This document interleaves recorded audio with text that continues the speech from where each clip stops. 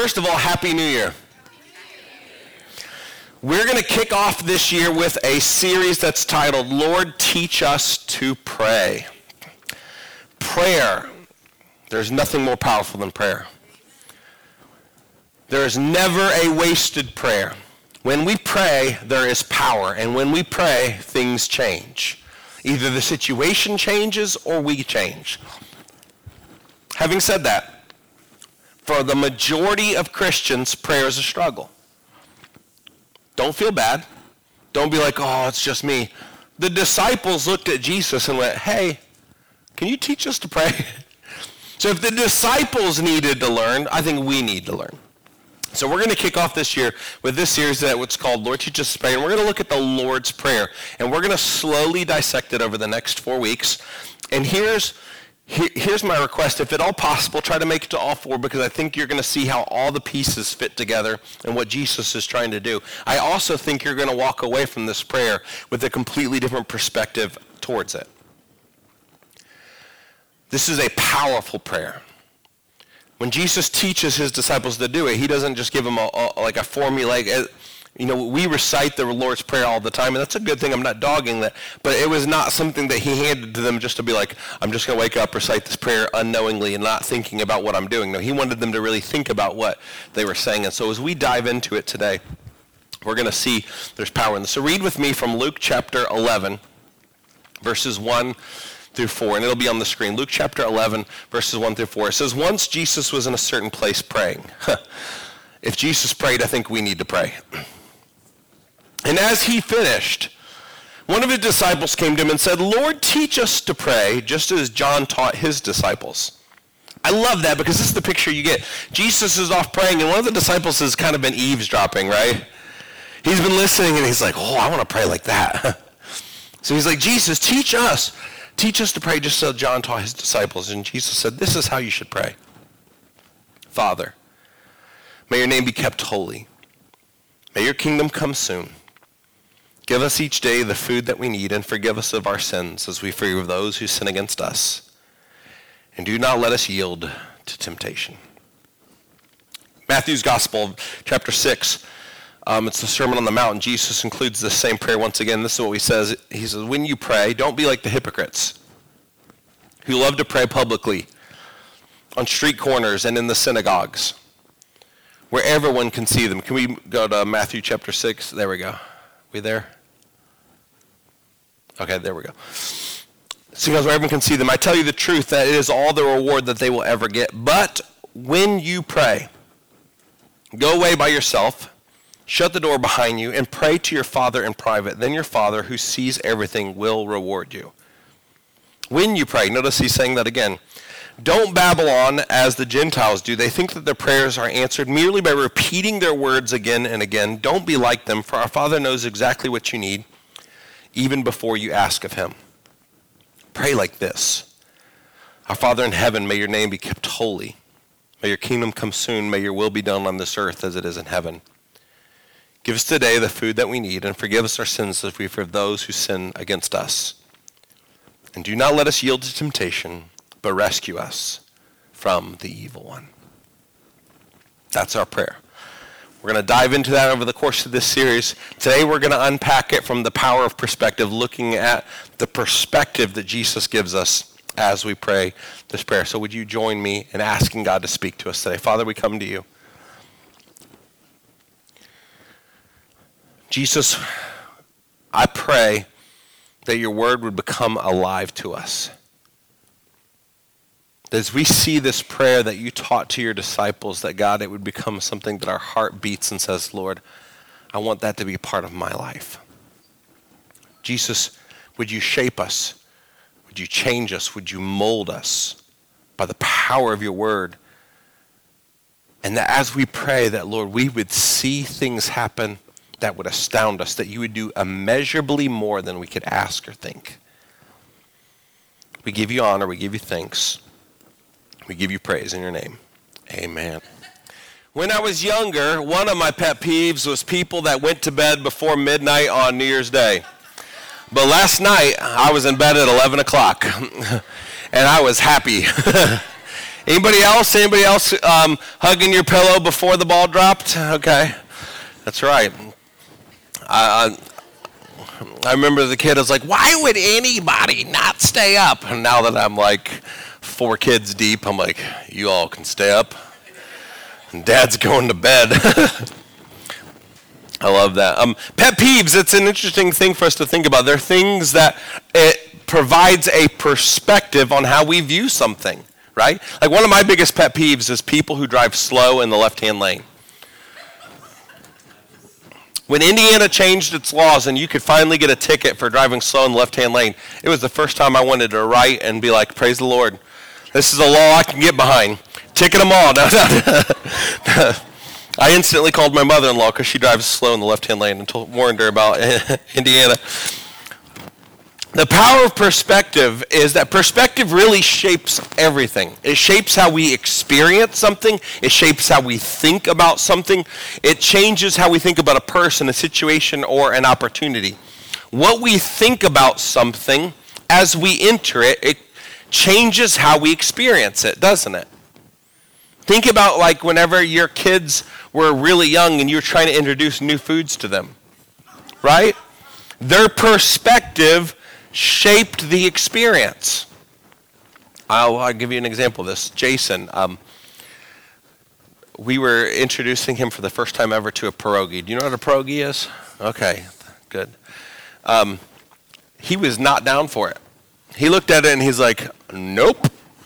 He's like, this is going to be disgusting. This is terrible. There's no way. And like I'm sitting here and I'm like, dude, you don't understand. It's like potatoes that's cooked in butter. Like this is like God's provision in a plate, dude. Like, you know, this is amazing. Like you need to like this. And his whole mindset. And I mean, we had it cut up. Everything was ready to go. And I'm like, you cannot leave the table until you at least take a bite. You have to at least, I'm not doing it, Dad. I'm not doing it. It's disgusting. It's gross. I'm like, you've not even ever tried it. You like French fries. It's like close to the same thing. And like, even as the fork was nearing his face, like his hand shaking. You know what I'm talking about? Like, you remember that moment with your kids that are just like, I can't do it, you know? Until it entered his mouth and his whole face changed. He goes, that was good. Right? And I was like, I know. I'm like, if you would try this with more stuff, you'd be shocked what you would like. He goes, no, this is a one and done thing, Dad. You know? But like his perspective on that moment was shaping his experience greatly about it. How we think about a person, a situation, an opportunity directly affects how we experience, how we relate, and also the frequency that we want to experience it. Think of the dentist's office. Right? Your perspective, some of you going into it. My daughter went for the longest time, she wanted to be a dentist because when she went, she hated the fact that they gave her shots in her mouth like to fill a cavity, and she's like, I want to be the person who gives the shots. Or roller coaster rides. You remember your first roller coaster? When you were terrified, or maybe you're still terrified? His perspective, Jason's, almost kept him from something that now he loves. See, I want you to think about this, is Jesus, he's going to challenge his disciples in regards to their perspective. But before we can get to that, let's look at the request. The request was that the disciples looked and they came to him and they said, Lord, teach us to pray. Their request shows us that this is something that we've got to ask. God, teach me. Teach me to pray. I love this. You get the idea that the disciples are like, Jesus, we've kind of noticed that when you pray, things happen.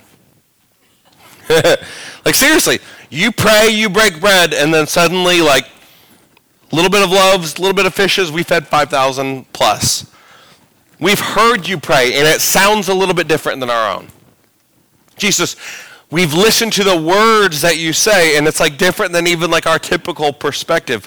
And we long to do and have the same experience that you have, but whenever we pray, you almost get this picture, wrongly so almost, that like the disciples are looking at Jesus and they're like, hey, it seemingly is like you got a formula, so how about you hand off the formula to me? But Jesus doesn't hand off the formula. In fact, he starts by telling them, he goes, listen, before I can even get you to what you should be praying, let me show you what you shouldn't be doing. And he shows them, he goes, you've seen the Gentiles, you've seen the pagan religions, you've seen them where they do this formulaic, they wake up, they do the exact same thing in the exact same way with the exact same words, thinking it's almost like a spell or an incantation. And Jesus is like, nope, doesn't work that way.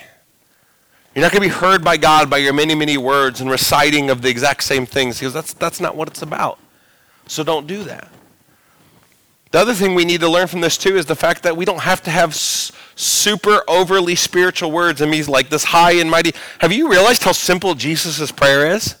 I love it. Anyone can pray it. Our Father who art in heaven, hallowed be your name. Your kingdom come, your will be done on earth as it is in heaven. Give us this day our daily bread and forgive us of our sins or our debts or our trespasses, depending on which version and what type of denomination you grew up in. Right? You get this beautiful prayer that the king teaches us, and then he's saying to them, I want you to hear the heart of the prayer. Have you ever been around someone that, like, when you've heard them pray, you're like, ooh, I want to pray like that? When I've heard that, it's not because of the words they've used. It's because of the depth of relationship that you've seen. I remember as a kid, I had a paper route, back when newspapers were like still a thing. And I loved it, but I had to wake up at like 3 o'clock in the morning every day before school, and like the weather, like last week, because we were in Northeast Ohio, so you'd get lake effect snow, so it'd easily be like a foot of snow you'd be tramping through. And I'd come downstairs, and I would hear my mom praying. She'd be right at the bottom of the stairs in the living room at the couch on her knees, and I'd hear her crying out to God on behalf of me and my brother and praying for our future spouses, praying for our futures, and I remembered listening to her words, and I remember going, it's almost like she's talking to her best friend. There was a degree of intimacy that was there that I'm like, I want that in my life. I get that impression of the disciples. They're watching Jesus commune with the Father, and they're seeing it different than anybody else ever had. And so they're like, hey, we want to pray to him like you pray to him. There's an intimacy there. There's a degree there. And so Jesus, he starts to bring them in onto this. I think this is why Jesus in the Sermon on the Mount even challenges them not to use many words or recite formulas.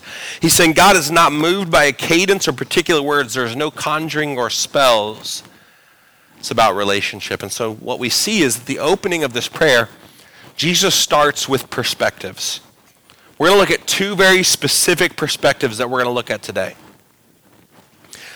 Praying from the perspective of the relationship that we have. Our Father. But also praying from the perspective of the type or the nature of our Father. Hallowed be your name. Why is this important?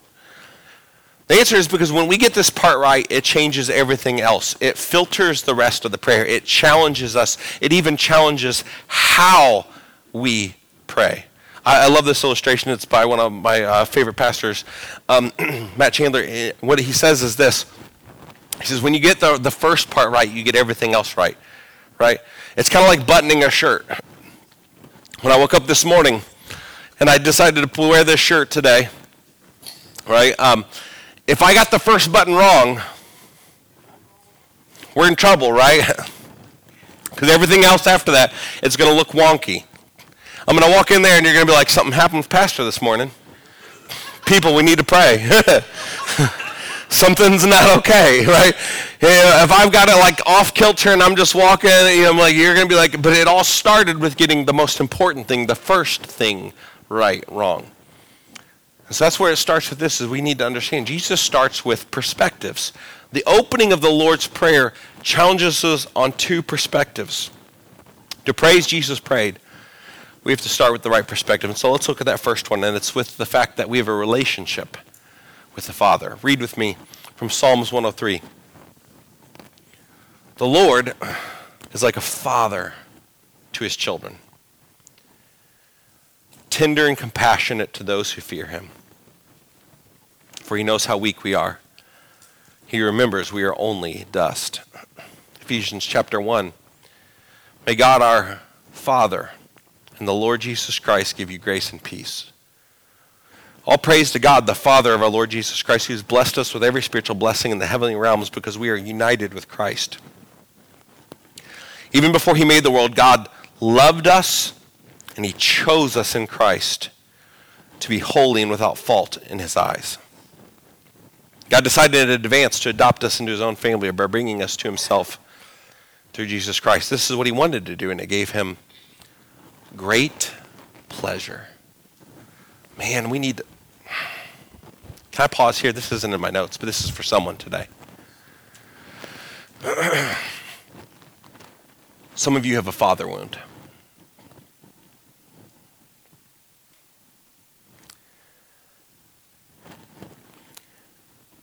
What you experienced from your earthly father, you have carried into your relationship with your heavenly Father. Maybe he was cold and harsh. Maybe he was distant, uncaring and not compassionate. Maybe who you were and what you valued were the furthest thing from his mind, and he had a specific thing that he wanted you to do or to become. I pause because we have to address that, right? If we're going to talk about God as our Father, we have to understand the type of Father that he is. I'm a broken father. I'm sinful. I do everything I can to do the best for my kids, but I'm nowhere near like what my Father in heaven is. Listen, please hear me, to how he is described. He decided in advance to adopt us into his own family, bringing us to himself through Christ Jesus. This is what he wanted to do. Listen, please hear me today, someone. And it gave him great pleasure. You as his child brings him pleasure. When you walk into his presence, your Father is excited to be with you. Maybe your earthly father didn't want to be in your presence, but I tell you something, your heavenly Father does. Your heavenly Father cares deeply. He has loved you before the creation of the world. Think about that. He loved you before you ever made a single mistake, knowing you were going to make that mistake.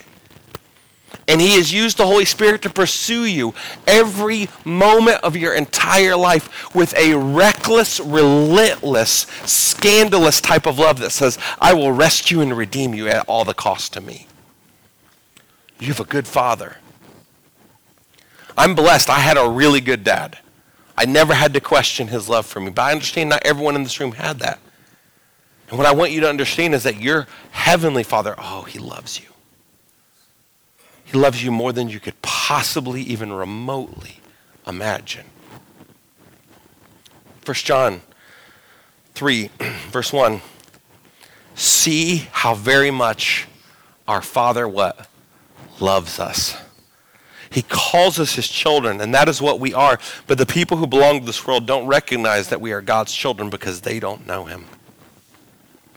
Now, the reason we have to start with this perspective is that Jesus, he shifts something here, and he goes, all right, you're going to start praying. You need to know who you're praying to.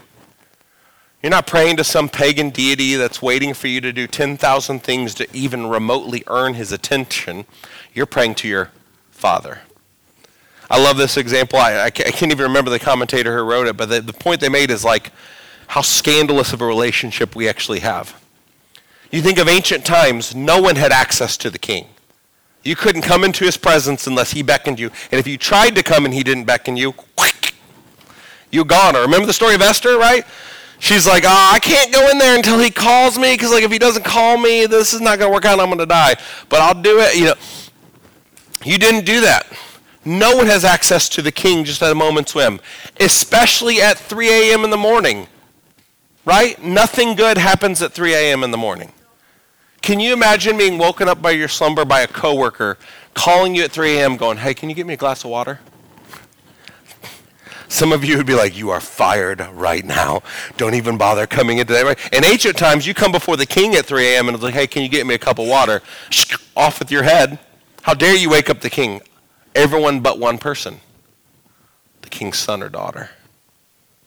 The king's son or daughter could walk into his chambers at 3 a.m. and go, Daddy, can you give me a drink of water? When you pray, my Father in heaven, you start with the perspective that says, I'm going to the one who's a good dad. I'm going to the one who dearly loves me. How very much our Father loves us, and he calls me his child. I am his. Jesus goes, when you pray to your Father in heaven. Let me give you a few quick keys on this. Father, it lets us know that there's an invitation to presence. He longs to come near. Him being our Father is a recognition of his desire to draw near to us. We just celebrated Christmas. Jesus Christ is Emmanuel, God with us. God came near. Every other religion in the world, listen to me, is based off of you working, trying, doing, earning, striving to somehow earn favor and get an audience with their version of the divine. Do you realize that the God that we serve, when we were his enemies, he came near? It wasn't when you got your stuff together. It wasn't whenever you suddenly showed potential. It wasn't when there was a little spark or promise of maybe they could get something good going with their life. How many of you know God rescued you at your worst? Right? Like there's things in your past that thank God they're in your past because he came through. Right? Jesus met you at your worst. He came near. And listen, he still comes near. The opening of the Lord's Prayer is a recognition on our part that God longs for us to desire his presence, the presence of a Father. But it's also a realization of his power and wisdom. I want you to think for a moment, us dads sometimes, we can become a broken record, can't we? There's certain dad things that we say. Exiting the house, turn off the lights, right? There's certain things that like become in our mantra of doing. Like I remember I asked my kids, I was like, name 3 things that describe dad, and they're like, you're fun, you're adventurous, and you want things to be clean. And I'm like, that's pretty good. I'm like, that does sound a bit like me. I'm like, what's something that dad always says? Go clean your room. I'm like, okay. Right? That's because it's part of my personality. I want you to think about this for a moment, though.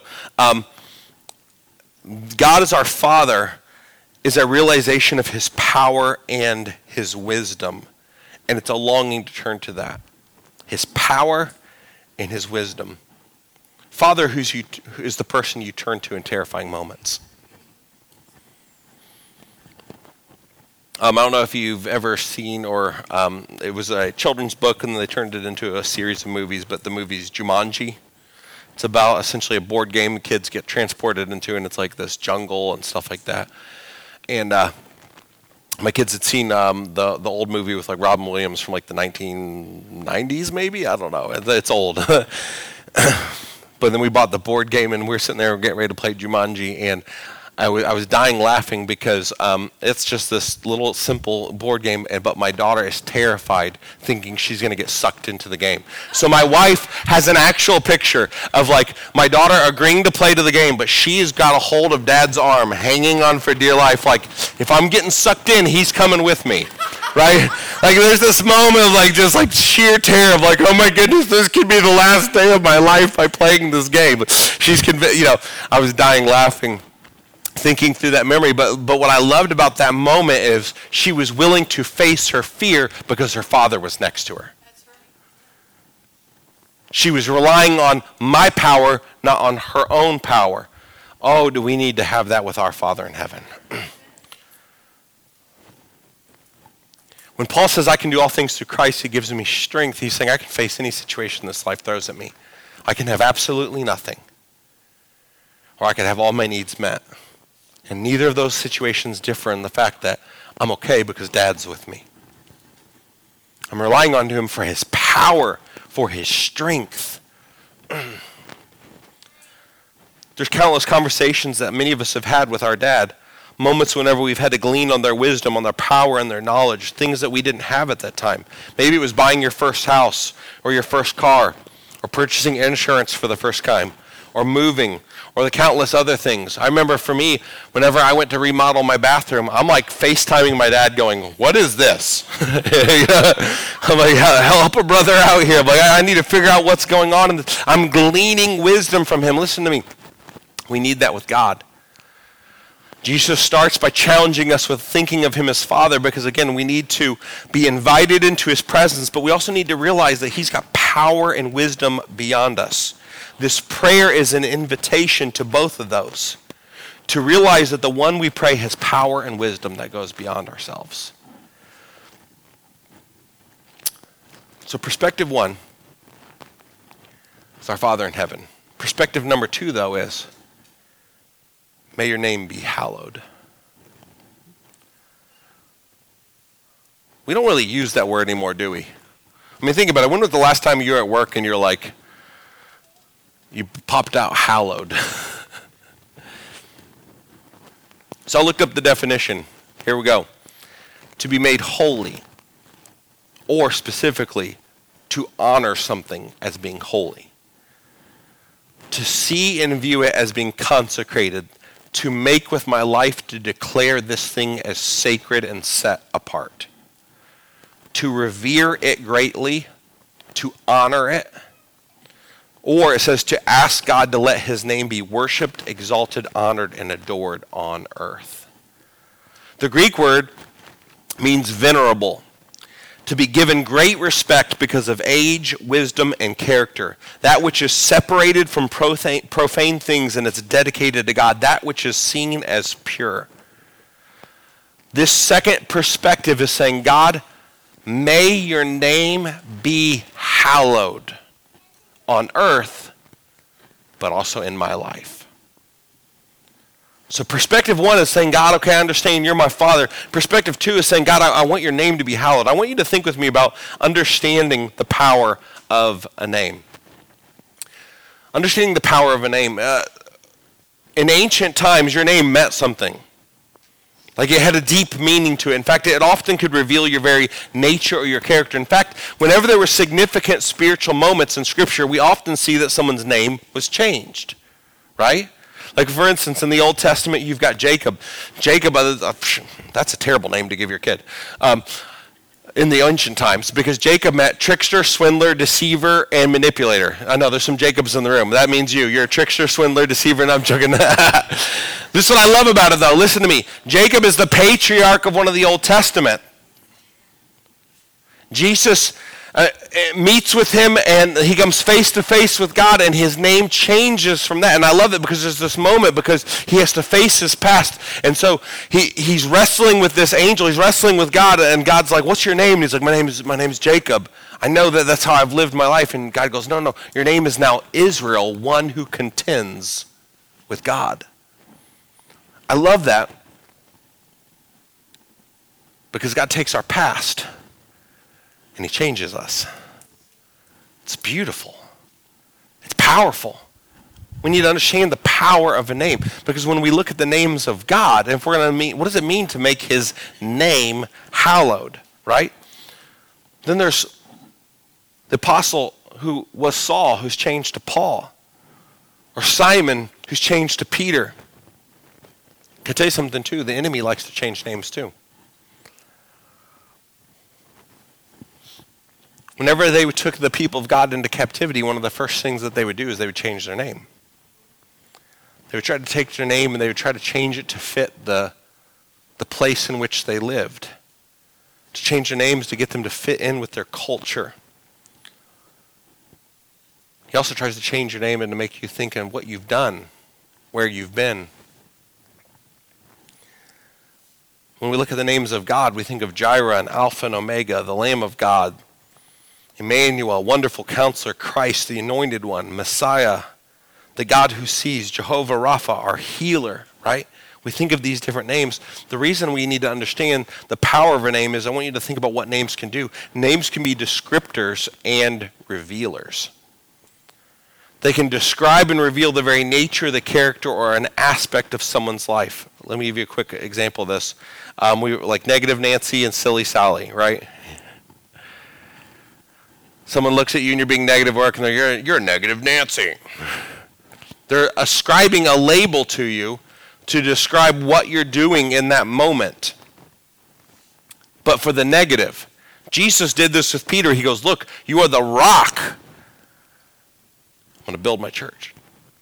God's covenant name, Yahweh, was I am. It means I bring into existence whatever exists. I bring it into existence. I am that I am. I am the fullness. I am the full list. I am the sense that all that you've longed for and created for and have desired, everything you need, everything you treasure, everything you long for, it can only be found in its purest sense in me and me alone. So when God says I am, notice Jesus in the New Testament, what does he start saying? He goes, I am the bread of life. You need bread every single day. But what you really need is spiritual bread, and it's me. I am the living water. You can't survive 3 days without water. What you think you need physically, you need that from me spiritually. I'm the breath of life. He says, everything that you need, I am. When we start praying and we're saying, our Father who art in heaven, hallowed be your name. In other words, we're saying, God, I need your name in my mind to be so holy and set apart that I long for everything in you and you alone. Everything I need, everything I treasure can come from you alone, because I realize my enemy wants to give me the copycat version. Do you realize that? The enemy longs to give out copycat versions. Copycat, less quality. I'm going to give you a couple quick examples of this. I was driving somewhere and my cell phone cord, I forgot to pack it. So I stopped at a really gas station I probably shouldn't have stopped at. Went in there and bought like a $5 cord, right? How long do you think that cord lasted? 2 minutes, that's right. I was in desperate need, but I went in, it wasn't the real thing, and I should have known. I went and got it in the car. By the time I had barely plugged in the phone, the entire end of it had snapped off. Right, and I'm sitting there and I'm like, oh my goodness, I've got to be able to figure out how to do this. Or there's times on the internet when you're on Facebook, you get those ads like from like companies that don't really fully exist that are like, hey, buy this product from China that's going to ship to you in 17 months, right? But don't worry, it's $2.99 for a brand new entire outfit, right? We can do that. Or let me give you the number one copycat thing of all time that's just terrible. Turkey bacon. Right? It poses as the real thing. It is not the real thing, right? Okay? My point is this, listen, the enemy likes to try to come in and bring into your life things that he wants you to hallow, to treasure, to see as being worth giving your life to that aren't God. And each one is a mask. It's an attempt to be the real thing, but it's just a poor, cheap imitation. The enemy does this all the time. He longs for us to make holy and honored and treasured in our lives things rather than the sustainer of all things. See, this prayer is a recognition of God's awesomeness. Read with me from John chapter 1. God created everything through him, and nothing was created except through him. Let's pause for just a second. Nothing was created except through him. He owns everything. The Word gave life to everything that was created, and his life brought light to everyone. The light shines in the darkness, and the darkness can never extinguish it. Moving to verse 10. He came into the very world he created. The world didn't recognize him. He came to his own people, and even they rejected him. But to all who believed him and accepted him, he gave the right to become children of God. Listen to what John Piper has to say in regards to this. He says, if you put God's infinitely pure, transcendent being on the balance of a scale on one hand. And all the other beings in the universe, there we go. All the other beings in the universe, all the waters of the ocean, the sands of the desert, the rocks of the mountains, and all the nations of man, and all the galaxies of the universe, and all the demons of hell, and the angels of heaven on the other side of the scale, all other being goes up like air because God's holiness, his holy name, is the supreme and absolute treasure in the universe and over the universe. All other treasures are nothing by comparison. Let me, don't miss this. That's a good quote, church. John Piper just said, listen, you can take everything that this world has to offer and place it on this side of the scale. Everything that our culture sees as having worth and value and importance, everything that we race after, everything that we pursue, everything that we want. And he's like, you can load it all up into this side of the scale, and then you take the name of God and place it on this side. And that is like a teeter-totter with me on one end and a baby on the other. He's like, it's nothing. The weight of God is so much more. The invitation at the opening of the Lord's Prayer is for you to realize he is your Father and to realize his awesomeness. Oh, church, if we could get this. You know what most Americans' prayers typically generally start with? God, I come before you today. Now let me give you my list of things that I desperately want and need and the ways in which I feel like you haven't been good enough. But I think that if you'd give me these things, then finally I would be happy. Come on. Am I telling the truth? What does Jesus' prayer start with? My Father, you are the greatest treasure of my heart. You are beyond awesome in my eyes. May your name be kept holy on this earth, but most specifically, may your name be kept holy through my life. May you be the true and greatest treasure that my heart longs for. Listen to me. This is a prayer to reorient our heart around truth and to make God our greatest treasure. As if to say, God, I theologically know and even to a degree understand the greatness of your name, but help me to move it even further and deeper into my heart, that my life would hallow your name, that I would understand in its fullest what it means that you are the greatest treasure of my life. I think of that story from the New Testament where Jesus goes and he says, do you believe? And the man goes, I believe, but help my unbelief, right? Like that's how we're starting this prayer with, is going, Lord, I know your name is hallowed, but help my heart, my mind, and my life to even further treasure and hallow your name. See, the whole prayer begins with understanding that he is the greatest treasure. Do you understand treasure? Do you truly understand treasure? Think back to when you were a kid. Like the smallest of things would blow your mind, right? Your grandma would give you a $5 bill and you're like, oh, I'm rich. Or you'd hear that sound, right? The ice cream truck coming down the street. Greatest sound ever. And you're suddenly like ripping couch cushions, looking for coin and change, anything that you can to run to it. I remember as a kid being like so excited, like, what if there was buried treasure in my backyard? How cool would that be? Jesus tells a story to describe the full weight of the kingdom of God. And he says the kingdom of God is like treasure that's been buried in a field. The picture Jesus gives is like this guy, he's just minding his own business. He's walking across this field he doesn't own, field everyone has walked across, and then one day he's just, he stumbles. He's like, what was that? He looks down and he notices something's a little bit different in the ground. He starts kind of like moving the rubble and the rocks, and he uncovers this treasure that is worth more than he could possibly even remotely ever earn, like 1,000 times over in his life. It'd be like walking across Elon Musk's money, right? And you're just like, oh, here's a crate full of $100 bills. That's the size of this room, right? And it's just sitting in this field, and he's looking around, and the picture you get, he's just like, no one knows it's here.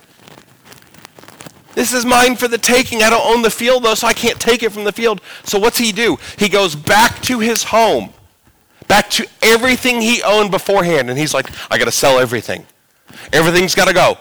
Everything that I own, I got to sell it. I got to do whatever I can to have enough money to buy that field, because this isn't worth that. Because if I can have enough to get that, that is worth everything I've ever owned in my whole life. So he goes and he sells his home, he sells his possessions, he does everything. And he goes back, and with joy beating in his heart, he goes to that farmer and he's like, hey, I want to buy your field. And the guy's like, oh, okay, right? And he goes and he buys it. Why? Because the giving up of those things was not seen as a sacrifice. It was seen as a joy, because he knew what was contained in the field.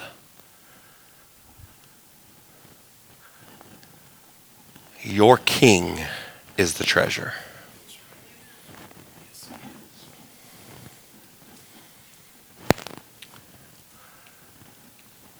My Father who's in heaven, may your name be hallowed.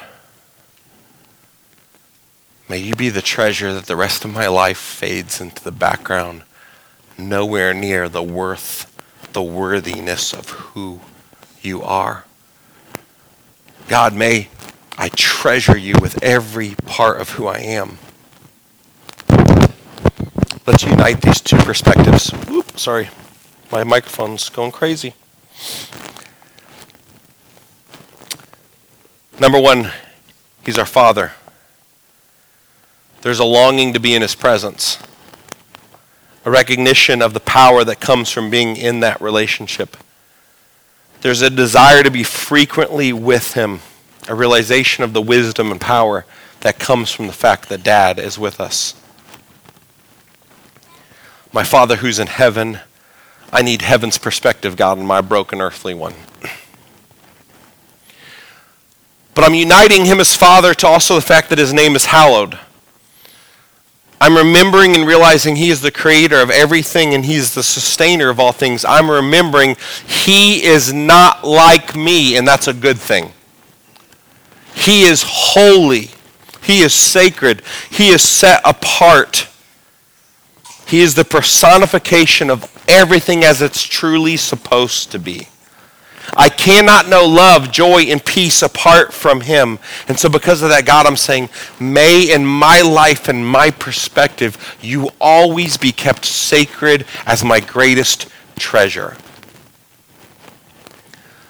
So we need to allow those perspectives to shape our requests.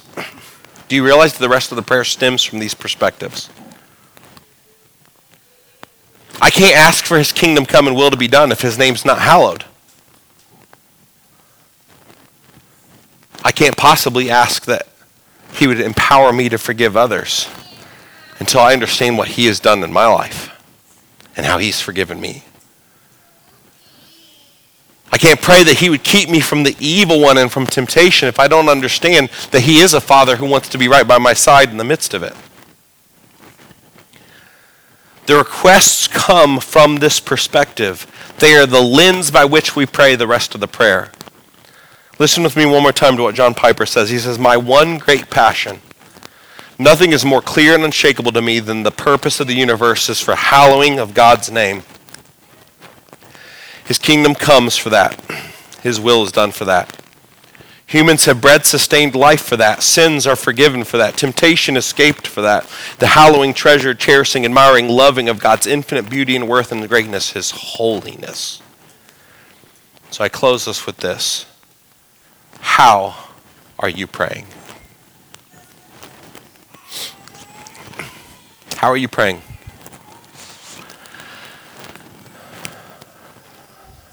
In just a second, we're going to do that very thing. We're going to pray from these two perspectives. Realizing that he is our Father and realizing that his name should be kept holy. But how are you praying in your life? You know, here shortly we're going to be starting our 21 days of prayer and fasting. Can I encourage you to pray the Lord's Prayer every single one of those 21 days? but not as a quick repetition, quick, hey, let me just recite this with no thought or thinking about the words that I'm saying. But maybe start by saying, God, I realize you are my Father. And I know you love me.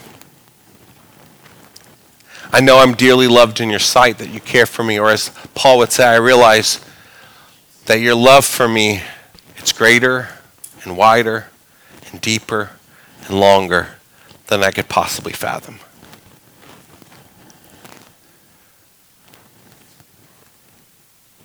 God, I realize you're my Father. But I also pray that God, your name would be kept hallowed in my life. God, would you be the greatest treasure of my life? Not the chasing of other things, not the chasing of other people or other relationships. That God, you would be the greatest aim of my heart.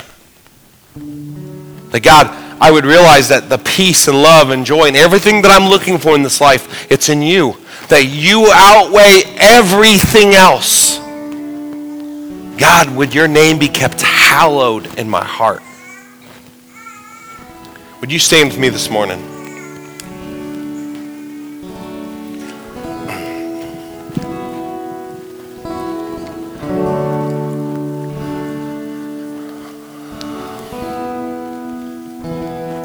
We're going to sing this song one final time before we leave. Worthy of it all. But I want us to do it from this new perspective. Would you just bow your heads and close your eyes for a second and I want you to say a prayer to God as your Father. Would you give him thanks for the fact that he is a good Father who loves you? Father, we thank you. We thank you for Jesus. We thank you, God, that we can come to you with joy, knowing that you hear us, knowing that you care. We don't have to try to earn your attention. It's given to us because we're your kids. God, you are a good Father. We can trust you. We are dearly loved, loved greater than we can understand. And now in your own unique way, I want you to pray that God would help you in your life to hallow his name. Where have you slipped from seeing God as your treasure? Where have you forgotten the incredible awesomeness that the one who breathes stars into place and calls them by name, he knows every hair on your head and he cares deeply about your life. Father, would you be the greatest worth and treasure of our lives? God, would you be the thing that our heart treasures above all things, because you are worthy of it all. And Lord, we pray that today our hearts would align with the very prayer of Jesus, that God, your name would be kept holy and honored in our midst. In your name we pray, amen.